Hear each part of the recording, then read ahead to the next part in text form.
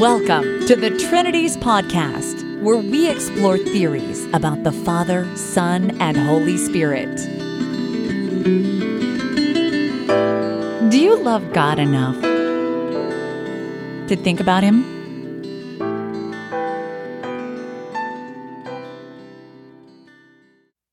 Episode 230, The Failure of Fashionable Anti-Unitarian Arguments. In this episode of the Trinities Podcast, you'll hear the audio from my talk given on March 2nd, 2018. This was at a conference of the Evangelical Philosophical Society, a joint meeting with the Evangelical Theological Society that was hosted at the Harvard School of the Southwestern Baptist Theological Seminary in Houston, Texas. In this presentation, I'm criticizing the work of two accomplished Christian philosophers, one of whom is Professor Richard Swinburne. He was at the conference and he was kind enough to actually attend my session and give me some feedback afterwards. So thanks to him for that, and also a special thanks should go to Dr. Joshua Ryan Ferris of Houston Baptist University, who was involved in organizing this conference on the EPS end. And I believe it was he also who was responsible for bringing Professor Swinburne to Houston. The kind of arguments that I'm talking about in this podcast are normally described as the first stage of a priori arguments for the Trinity, that is, an attempt to prove the Trinity without any empirical or even scriptural basis, just on the basis of concepts that we have, especially the concept of a perfect being. But I describe these arguments as anti-Unitarian. What the first stage of these arguments says is that it's impossible that there be a unipersonal God, that is, a God who just is a great self. Really? That's impossible? Yes, some people think so, and this has now trickled down to popular books and apologetics and even preaching occasionally. Some people think this is a hammer with which to crush the head of Islam. Myself, I don't think these arguments work. I also don't think they're really a central part of any historical Trinitarian traditions. That's why I call them fashionable anti-Unitarian arguments. There was a guy in the High Middle Ages who had some arguments like this, but I don't think he had a big effect on people. Other recent philosophers and theologians and preachers have attributed an argument like this to Augustine, the ancient and influential bishop, but I claim it's just not in the passage that they're gesturing at. These arguments really are new, and as far as I know, their popularity mostly goes back to the work of Richard Swinburne. In the first half of the talk, I take on versions of these arguments as presented by the Christian philosopher and apologist William Lane Craig. I think Craig is a very smart guy and does a lot of good work, but I don't think that these arguments, the way he develops them, are at all convincing. As far as I'm concerned, what I say in this podcast is sufficient to undercut his arguments that God cannot be unipersonal. After critiquing those arguments, I turn to the work of Richard Swinburne, who is his inspiration on this topic. I argue that he misreads Augustine, but it turns out that Swinburne's reasoning on this topic is deeper and trickier to figure out. And I have to say, I don't think that I really get to the bottom of it here. I don't think during this presentation that I fully represent his complicated thinking on this topic over a span of more than 2 decades, and so I don't think I've done a good enough job evaluating his arguments, and he offers me a few corrections in the Q&A portion of the session. So all of this is a work in progress, but I thought you'd be interested in it. I'm still working on this paper, which will eventually have a new objection section where I try to do a better job representing Swinburne's arguments and critiquing them. Part of the difficulty here, as he briefly explains, is he's actually changed some of his reasoning over the years, and he doesn't always tell you when he's doing that. So you're reading things written several years apart, and you think it's just saying the same thing, and it sounds like it's saying the same thing, but really it's not quite saying the same thing. Also, we briefly discuss what he calls the Dionysian principle here, and he seems to hold that this is a pillar on which his argument rests, but I'm not sure he really needs it. See if you think that principle is true, and see if you think this sort of argument needs a principle like that. Here then is my session from the Southwestern meeting of the Evangelical Philosophical Society on March 2nd, 2018. Thanks for coming. Thank you, Professor Swinburne. It's an honor to have you here. My talk is called The Failure of Fashionable Anti-Unitarian Arguments. And so I'm focusing on the first step, really, of an attempt to prove the Trinity from reason. And so I'm just going to jump right into it. In recent times, it has become fashionable in some evangelical circles to argue that only a triune God, or at least only a multi-personal God, can be perfect. Any unipersonal God, the argument concludes, must be imperfect. Thus, any theology on which God is a single self and yet is perfect is incoherent. If you want to believe in a perfect God on this way of thinking, you must abandon your Jewish, Unitarian Christian, or Islamic concept of God as a great self. The main task in constructing such an argument is to find some feature F such that a unipersonal God can't have F, and a perfect being must have F. It must be evident to even the Unitarian that both those features are true of that feature F, that a unipersonal God can't have it, and that a perfect being must have it. The most popular candidate for F is the quality essentially perfectly loving, being loving in the highest degree or in the best possible way, and this essentially so that it's not possible that one fails to be this way. The argument then, in its simplest form, premise 1, necessarily God is perfectly loving. 2, necessarily being perfectly loving entails actually loving another. Premise 3, necessarily any other God loves is either within God or is part of God's creation. 4, necessarily God was free not to create. And then we start drawing inferences from those premises. From 4, it follows, necessarily this required other can't be part of this creation. 6, therefore necessarily God must have another within him to love. 7, therefore necessarily it is not the case that God is unipersonal, that is to say that God is a single self. Unfortunately, there's no reason for anyone to accept 2 other than an ardent desire for there to be a sound argument with a conclusion like 7. Perfect lovingness is a character trait. Like any character trait, it may be had but not expressed. It doesn't imply being in an actual love relationship. It's like the trait friendly. Imagine a friendly man who has been shipwrecked on a desert isle. Now, sadly, the man is friendless. He has no other with whom to share his life. Still, he's a friendly man. If we put another suitable castaway on the island, he'll form a friendship with that person, or at least he'll have a strong tendency to do that. That's what it is to be friendly. It's to be disposed, in appropriate circumstances, to enter into and to remain within at least superficial friendships. Just so with the quality perfectly loving. It is having the disposition to act and react in perfectly loving ways, if and when there is an other to love. In isolation, one may still be perfectly loving, at least this is conceivable, and no one has shown it to be contradictory and so impossible. And I'll talk about Professor Swinburne's arguments to this conclusion later. At this point, the would-be disprover of Unitarian theology may reach for some other F, some other features such as being generous, being creative, not being lonely. The first two, being essentially generous or essentially creative, do nothing to yield a compelling premise 2. Being traits of character, we think they needn't be manifested, exercised, or acted upon to be had. Thus, the corresponding second premise would be false. We can also make this point with a parody argument, a joke argument. And so the second premise now reads, necessarily being perfectly forgiving entails actually forgiving another. But then God's free to not create, and anyone else you're going to forgive is either within God or it's part of creation. And so therefore, someone within God must need forgiveness. So I say such an argument, if sound, gets us 2/3 of the way towards proving a synody. A trinity contain at least one sinner. But such a conclusion is unwelcome. In either case, there's evidently no mistake of reasoning. Each argument seems formally valid, but in our synody argument, the second premise is just obviously false. But it's no less obviously false than is the second premise or first argument.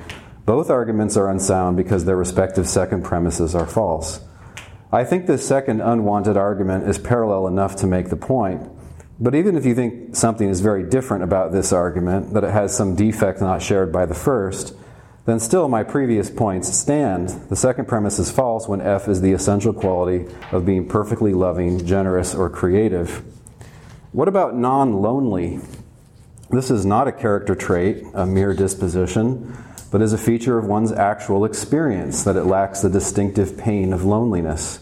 It is plausible that a perfect being would have to be well off, which is to say, in classical terminology, happy or blessed. And plausibly, enough loneliness would rob a being of such a condition.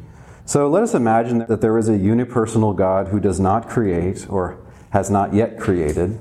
He's literally the only being in existence.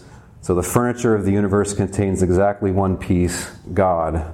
Would this God be lonely? Well, certainly any solitary human being would be lonely. At first just a little, but given enough time, very, very lonely. Man, as Aristotle observed, is a social animal which flourishes only in the company of his fellows. But why think that a God or a divine self would be lonely if he were alone? I have no idea. We would need to rule out that a God could be perfectly content in just his own company, like an orangutan or a betta fish in a small bowl. A God who is a perfect being plausibly would know everything, have maximal power, not have bodily needs for things like food, sex, sensory pleasures, or rest, or hanging with his friends. He wouldn't be dependent on anything else for his existence or his perfections. But then it's hard to see why such a being, if alone, would be lonely, indeed so lonely as to be discontent and unhappy, something less than well off. It would appear then that assertions that the sort of God Unitarian theists believe in would be lonely are just that, mere assertions, not supportable by any plausible argument or any other sort of evidence. Some presentations, particularly popular presentations of these types of arguments, trade on the ambiguity of the English phrase perfectly loving. On the one hand, as we've seen, it means a certain character trait, a trait which is entailed by being morally perfect. On the other hand, it may refer to an action, like the phrase beautifully whistling. Here, being perfectly loving implies that one is actually loving in the best or most perfect way.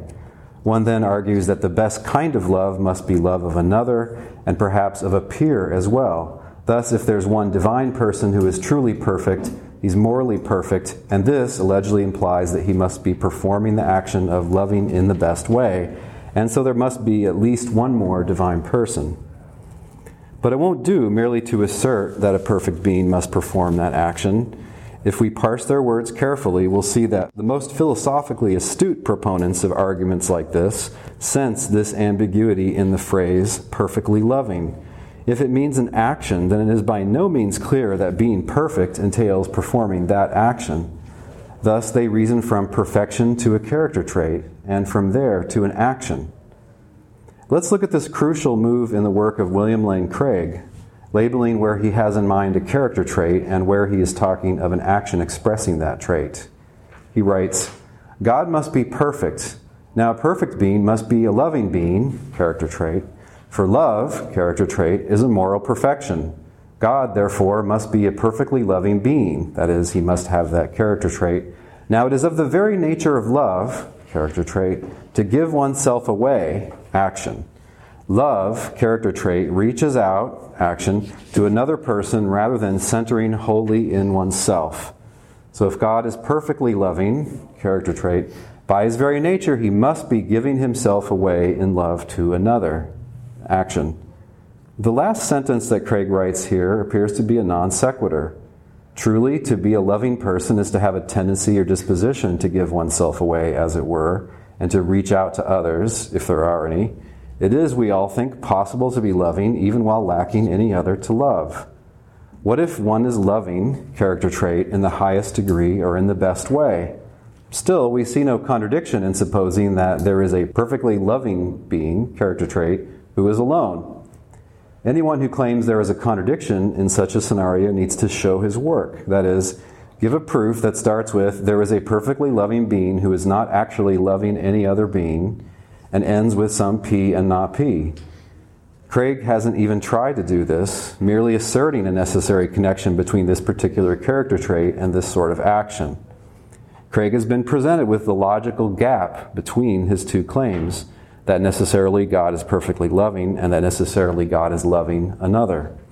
A correspondent writes, why not understand love as we understand God's other perfections? For example, I take it that God's perfect justice is not expressed until some moment after his creation rebels against him. If we can claim that God is just without having to express it until creation, then why not claim that a Unitarian God can be loving without creation, later expressing it towards created beings? Craig answers first that justice manifests in ways other than punishment of sin, and so perhaps the persons of the Trinity manifest justice in those ways in eternity, independently of creation. But more fundamentally, Craig says, it's not enough to think of love as the disposition to love if some other person were to exist. Being loving is not merely the disposition to give oneself away to another if that other existed. Being loving includes actually giving oneself away to another. So this disposition cannot lie merely latent in God and never be actualized. It would follow then that a Unitarian God would have to create other persons necessarily, which is what your suggestion implies, but that contradicts what both Christians and Muslims believe about God's freedom in creating. Therefore, God must be a plurality of uncreated persons, which is what the doctrine of the Trinity affirms. So my argument comes down to this. Again, this is still Craig. Love cannot be reduced to a mere disposition, though it is at least that, it is far more than that. Therefore, the Unitarian concept of God is inadequate. What Craig says here is obviously false, that being loving involves actually giving oneself away to another. If this were true, then it would be a contradiction to say that a person stranded alone on a desert island is a loving person. But surely there actually has been such a person. That they were a loving person, even while alone, is shown by their soon coming to love some new island mate or rescuer, right? Their character just doesn't change at the drop of a hat like that. It just manifests, so they must have been loving before. We should probably read Craig as speaking loosely here, though, using being loving to abbreviate being essentially perfectly loving. Still, he has merely asserted that this can't only be a disposition, an unrealized disposition. He has given us no reason to agree that in the highest possible degree, the virtue of lovingness, had essentially or not, must manifest or be acted on. He's only asserted what looks like a non sequitur, which is necessarily God is essentially perfectly loving, therefore necessarily God is loving another. This seems as clear a mistake as necessarily God is essentially perfectly forgiving, therefore necessarily God is forgiving another. His pseudo-analysis of the concept or property of being loving is of no help whatever. On occasion, Craig will briefly gesture at some other line of argument for his conclusion, perhaps sensing the weakness of his unsupported assertions that a unipersonal God can't be perfectly loving. Thus, Craig asserts that, in his words, on the Unitarian view, God is a person who does not give himself away essentially in love for another. He is focused essentially only on himself. Hence, he cannot be the most perfect being. Again, a glaring non sequitur. It is true that on the Unitarian view, God is a person who does not give himself away essentially in love for another. But it does not follow that such a God is focused essentially only on himself. Such a being would, plausibly, being essentially omniscient, essentially have in mind the plethora of possible creatures which it is in his power to create, and being essentially perfectly benevolent, after creating, he would plausibly focus on each and every one of his many creatures. Again, talking about a unipersonal God.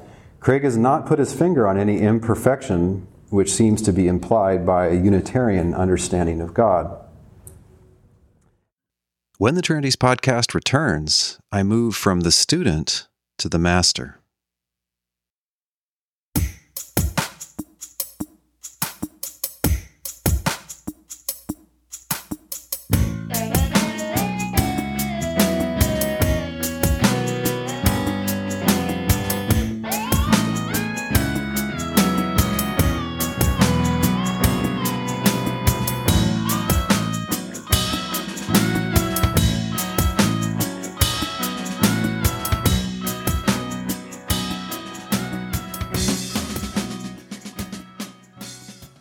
Okay, now I'm going to shift gears to somebody who I think is better at this sort of arguments.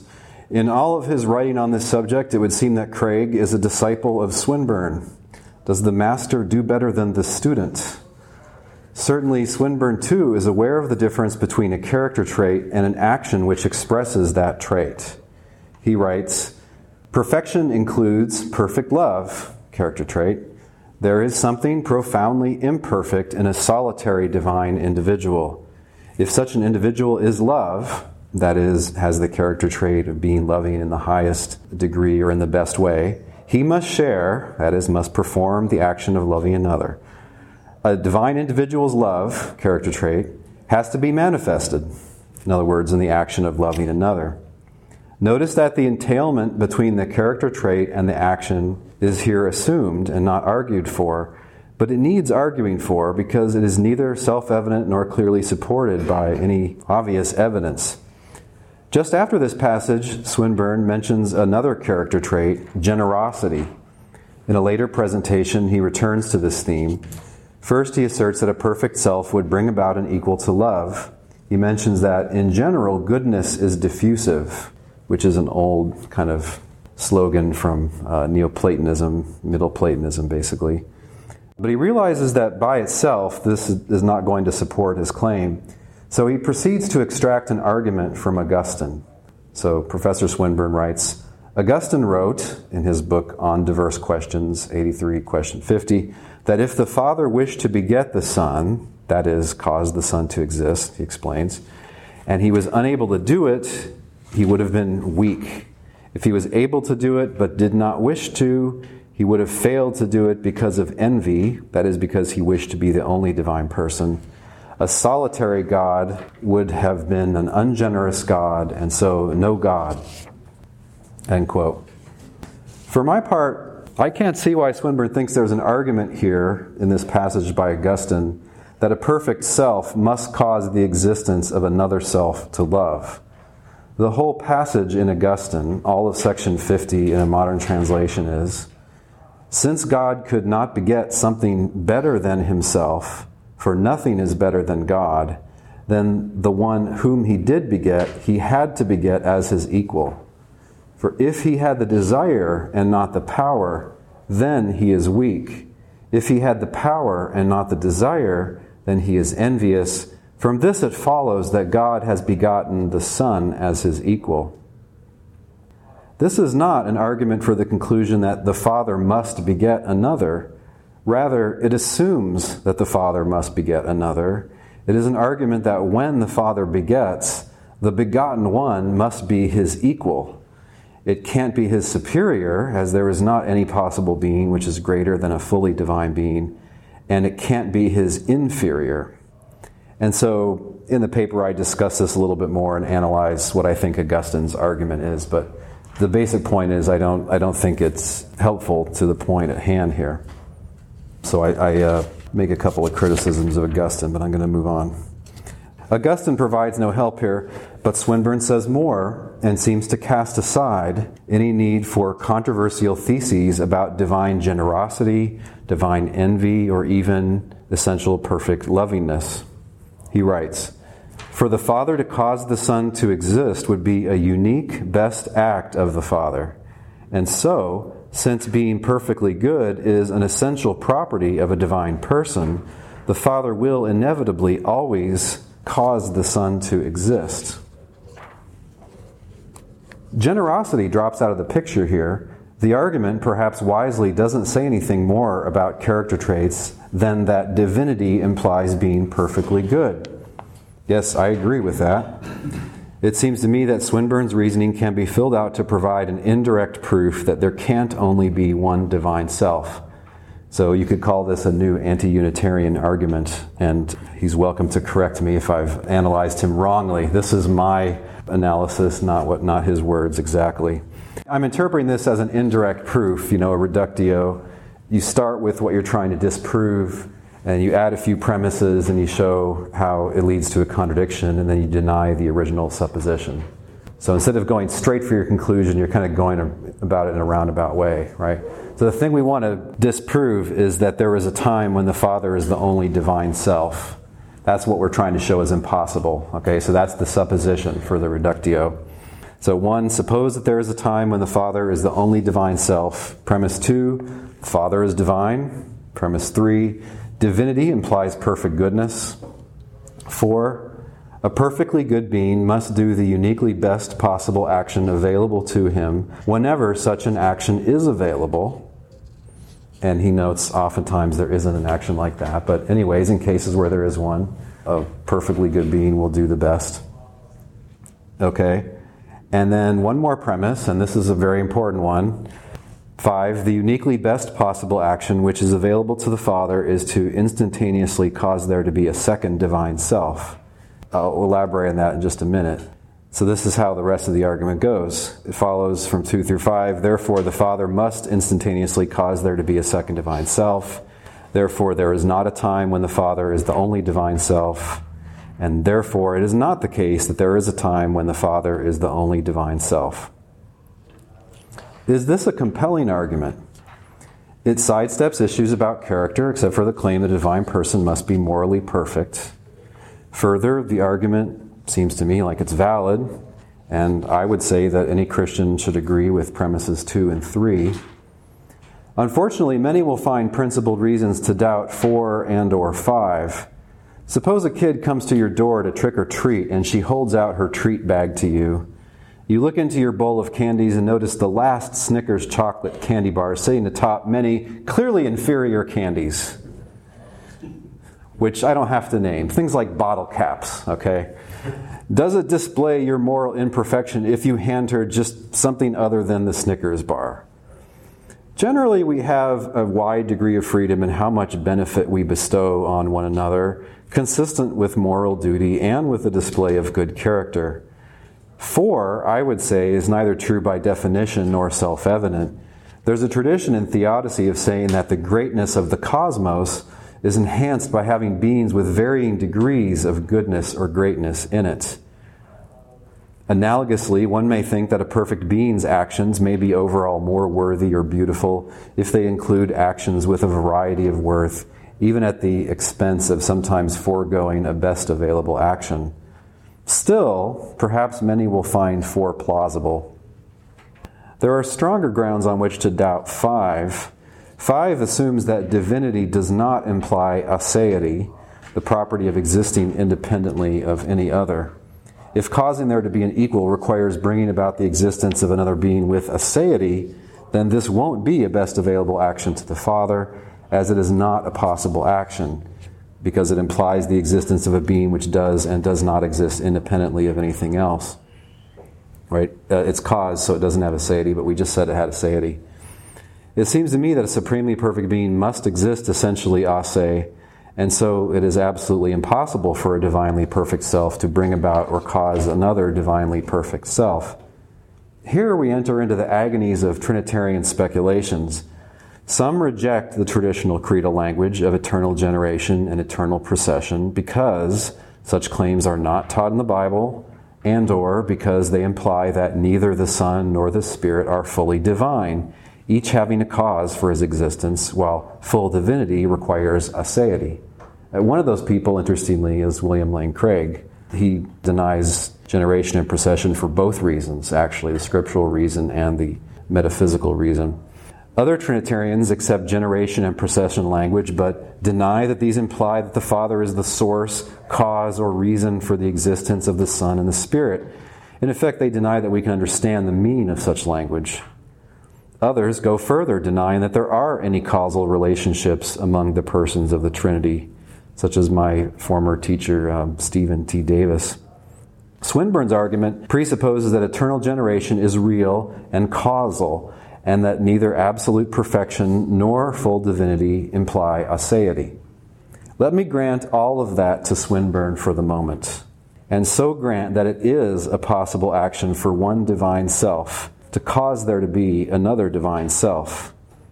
Even so, granting that this action is metaphysically possible and so is available to an omnipotent and omniscient being like the Father, why should anyone think that this is a uniquely best available action? Swinburne offers complex speculations in support of premise 5 here in my analysis of his argument. And this, I think, more fully explains his reasoning, which I sort of compressed a little bit in that analysis. He argues that a sole divine self would be faced with 2 uniquely best actions. One action is a means to the other, although all of this, in his view, happens at a single moment. logically, I think we can divide this moment into stages. Okay, so I'm talking about what's supposed to happen instantaneously, but there's still a kind of order to it. So let's say at stage 1, just logically speaking, there's just the Father. There's just a single divine self. Presumably there's self-love here, but not interpersonal love, because there's only one person, one self. There isn't what Swinburne says is the best kind of interpersonal love, which is where one shares all of oneself with a peer. Thus, the best action available to the Father at stage 1 is to bring about another peer to love, another divine self. Because he must always do the best when there is a unique best, he must make this happen, and that's stage 2. So at stage 1, the Father is alone, but he's compelled by his goodness to bring about the existence of the second, of the Son. But there is yet a more valuable kind of love, Swinburne argues, where one both shares all he has with a peer, and then the two lovers cooperate to spread the love to an additional peer. They cooperate for the benefit of a third party. Thus, our first two perfect persons, who must always do the best when there is a unique best, must cooperate to bring about a third divine self with whom to share their love. This is stage 3. Okay, but again, it's all supposed to be instantaneous, but anyway, you can mentally separate the stages. So there are two actions there, the production of the Son and then the production of the third person by the Father and the Son. And the first is for the sake of the second, because the Father knows all along that he needs to get this great good of sharing for the benefit of a third party. And so as a means to that, he's going to first make the Son, okay? But it's not really first. If you want to know why this process of deity expansion doesn't continue, right? Why doesn't this keep going until we get 4, 5, 6 divine persons? His answer is that there is no additional great qualitative leap in value were there to be a fourth divine peer added to the loving mix. So the value leap from stage 1 to 2, where you have just the Father to the Father and the Son, the value leap was going from a situation with only self-love to a situation with peer love in addition to self-love. The value leap from stage 2 to stage 3 was the additional good of being able to cooperate so as to expand the circle of love to a third, to cooperate to benefit a third. But there would be, in Swinburne's view, no comparable increase were the three to cooperate for the benefit of a fourth. Being perfect in knowledge, power, and goodness, this end was being aimed at all along. Stage 2 is a means to the end of stage 3. When the Trinities podcast returns, I try my hand at objecting to Professor Swinburne's argument.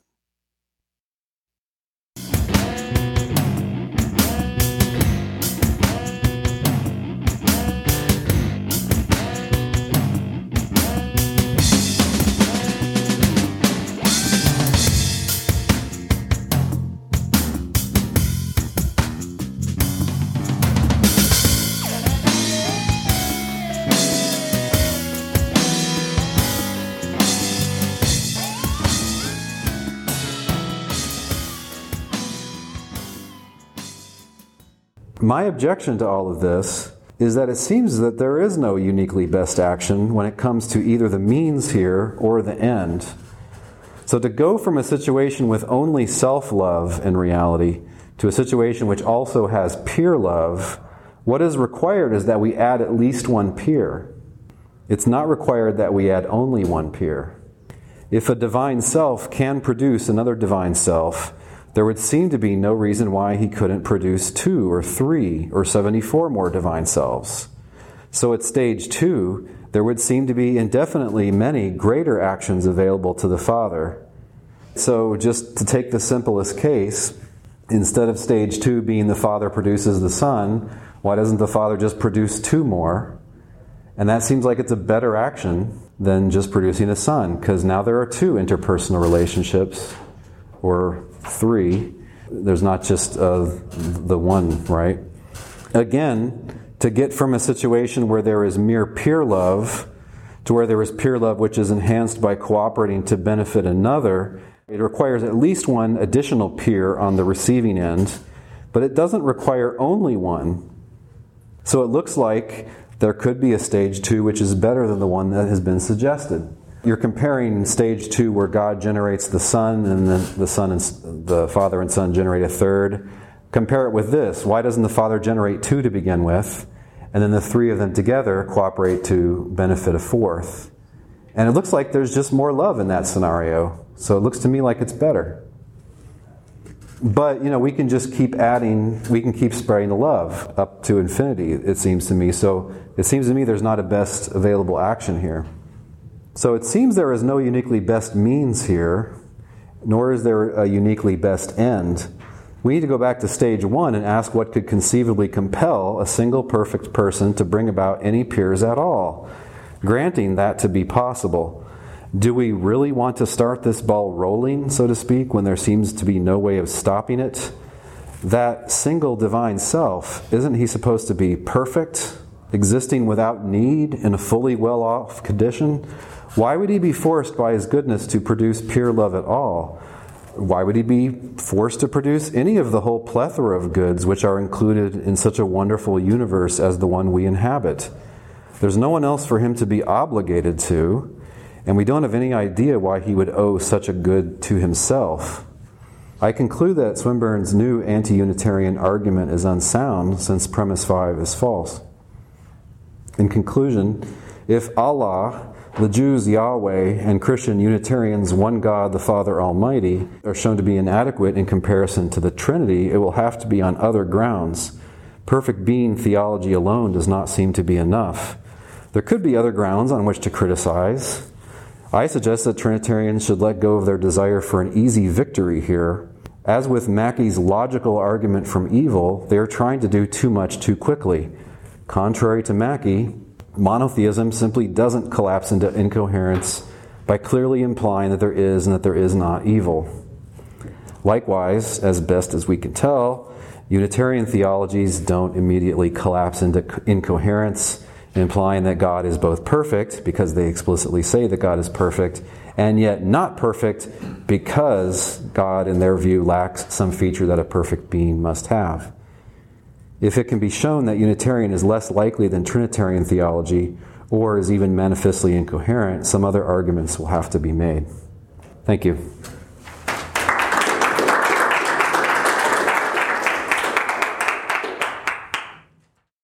When the Trinities podcast returns, Q&A time, and the second questioner is Professor Swinburne himself.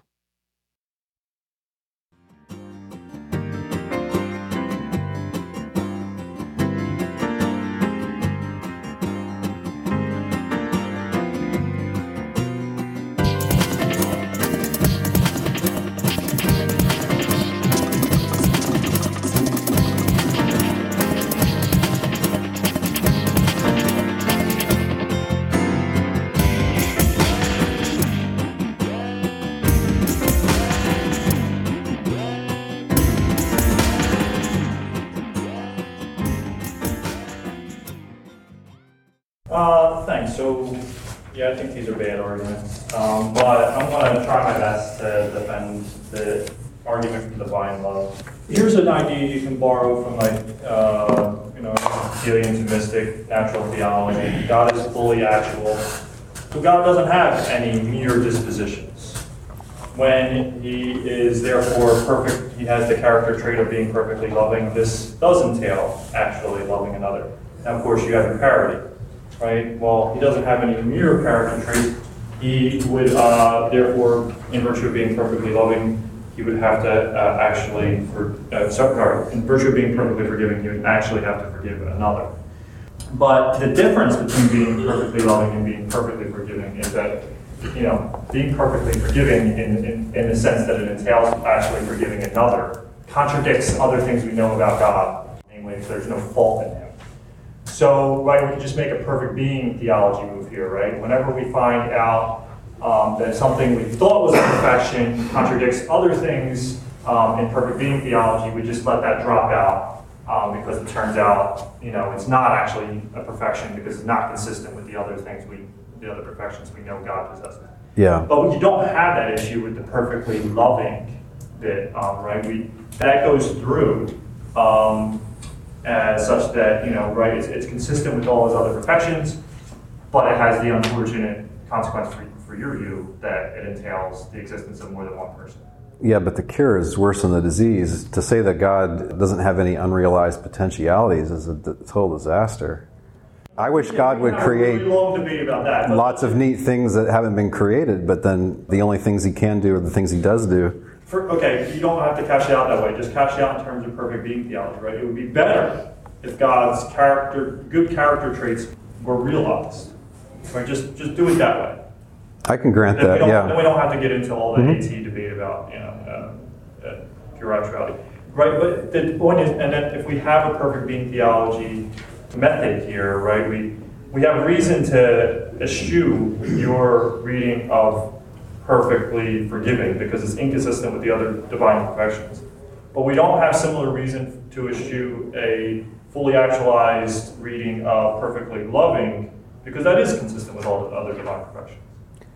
You can't say that God has to have something just because it would be good if he had it. It's a good thing for God to be in charge of a creation, but you don't want to say that's necessary and implied by the existence of God, right? So yes, it's good if God is in a relationship of pure love. I would grant that. Or just friendship. So you think, so is Unitarianism then committed to the rejection of perfect being theology? Is that what you're telling me? No, not in any way. They can make mistakes with it just like anybody can, but no. Perfect being theology has to do with God's essential defining attributes and things like having forgiven a certain person or even being in charge over creation aren't the right sort of thing. And I'm suggesting you might think that one of those essential defining attributes is perfectly and actually loving another. And then we can test for that. We can test for whether that's actually perfection. That's not an intrinsic attribute. It's a relationship that he's in. So it's not. Well, that depends on whether he's a Trinity or not. If he's a Trinity, then it is intrinsic. We're switching between the Father and the Trinity here. I guess I don't get the pull of that. Like, how would you argue for that rather than just merely assert it? Well, I think a perfect being has to be actually loving. Look, I don't do that's the hard theology. I'm just saying it's a view that's out there, and it would be weird if Unitarianism entails the rejection of perfect being theology. It doesn't. No, it doesn't. It sounds like it does. The perfect being theology isn't committed to the inference that you said. Professor Swinburne. Thank you very much for the detailed attention. As you realise, I am talking about all this at last time in the lecture and going through the moves then. So don't want to concentrate too much on the moves now. Yes, I do think perfect goodness is the right predicate to go from rather than the other ones. And I am appealing to the Dionysian principle that goodness proliferates itself. There is something odd in a good being, as it were, not producing anything, not producing more goodness, keeping it all to himself. That does seem a bit odd. But, correction, I keep changing my views, but at any rate, developing my views. And the argument which you give here is the argument in the Christian God, where the qualities to which I am appealing are the goodness of creating an equal and co-creating a third. And I appeal to Richard of St. Victor, but rereading Richard of St. Victor, I feel he's got a better argument for what the qualities are. And in fact, I use this argument in Was Jesus God and elsewhere. And what Richard of St. Victor is appealing to in the third stage, in the first stage, it's the same as Augustine. It's good that goodness will proliferate as much goodness as possible, and it's so good to have another exactly like him with him shared.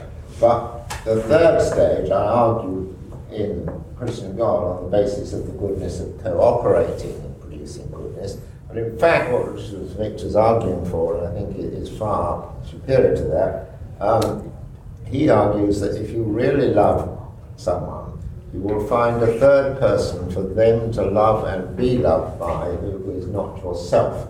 That is to say, it's unselfish love. 3 is the minimum for unselfish love. And that seems to me a very good argument. I mean, the intuitions behind it are the goodness of procreation in the marriage. There is something wrong with a marriage which doesn't procreate. It should spread itself in this way and find for the other spouse someone for them to love and be loved by.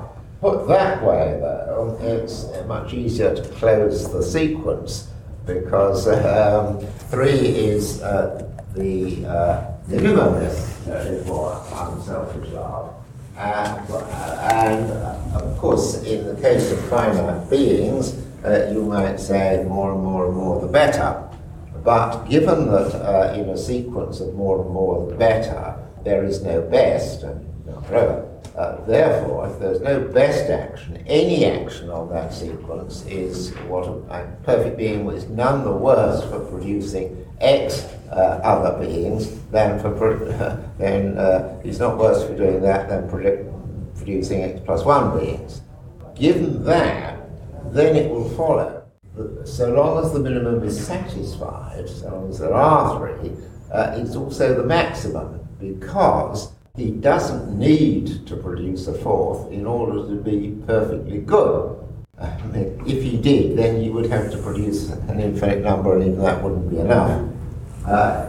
In the case of any such sequence, if it's good to have x's and there's no limit to x's, a perfectly good being can only do the logically possible, and anywhere on that line would be the realization of perfect goodness. And therefore, it would follow that a 4th divine being is not necessary for the realization of perfect goodness. And given that, then a 4th divine being would have to be created by a voluntary act, and a being created by a voluntary act can't be divine. Therefore, it's for divine beings, 3 is not merely the minimum, but the maximum. Yeah, the way you define divine. Actually, I was going off of Was Jesus God more than the earlier book. Boy, I have a lot of questions about that, but I guess one is, I mean, why should we accept the Dionysian principle? Is that to you just a self-evident truth? Because it seems like... Most truths, I must say. Yes, I mean, a good being who just said, I'm going to be by myself, I'm not going to produce anything more, it does seem a deficiency. It's plausible, yeah, if you're talking about a tendency, but you have to be talking about a guaranteed result here, and that doesn't seem obvious to me. Guaranteed result. Yeah, but you're saying if he's perfectly good, it's impossible that he not produce more goodness, and that seems too strong a principle to me. But I think we're over time. Thank you so much.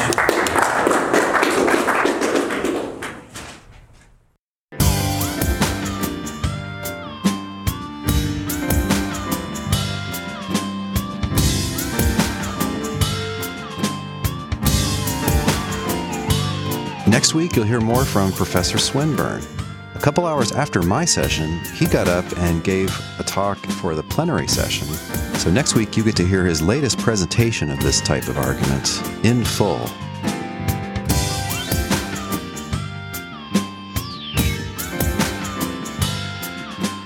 This week's Thinky music has been the track Hot Drop Potato by Jesse Spillane. As always, there's a link on the blog post for this episode where you can listen to or download that entire track.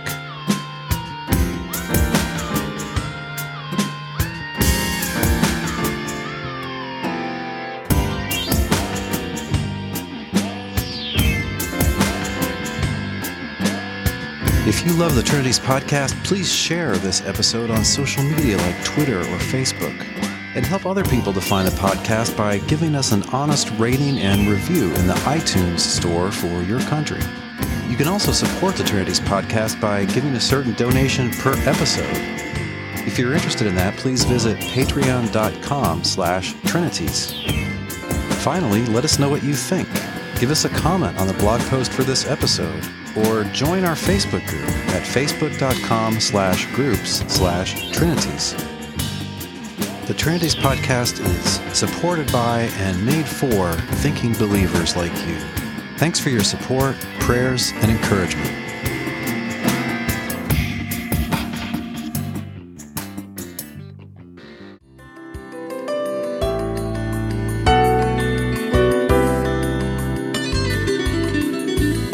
Thanks for listening.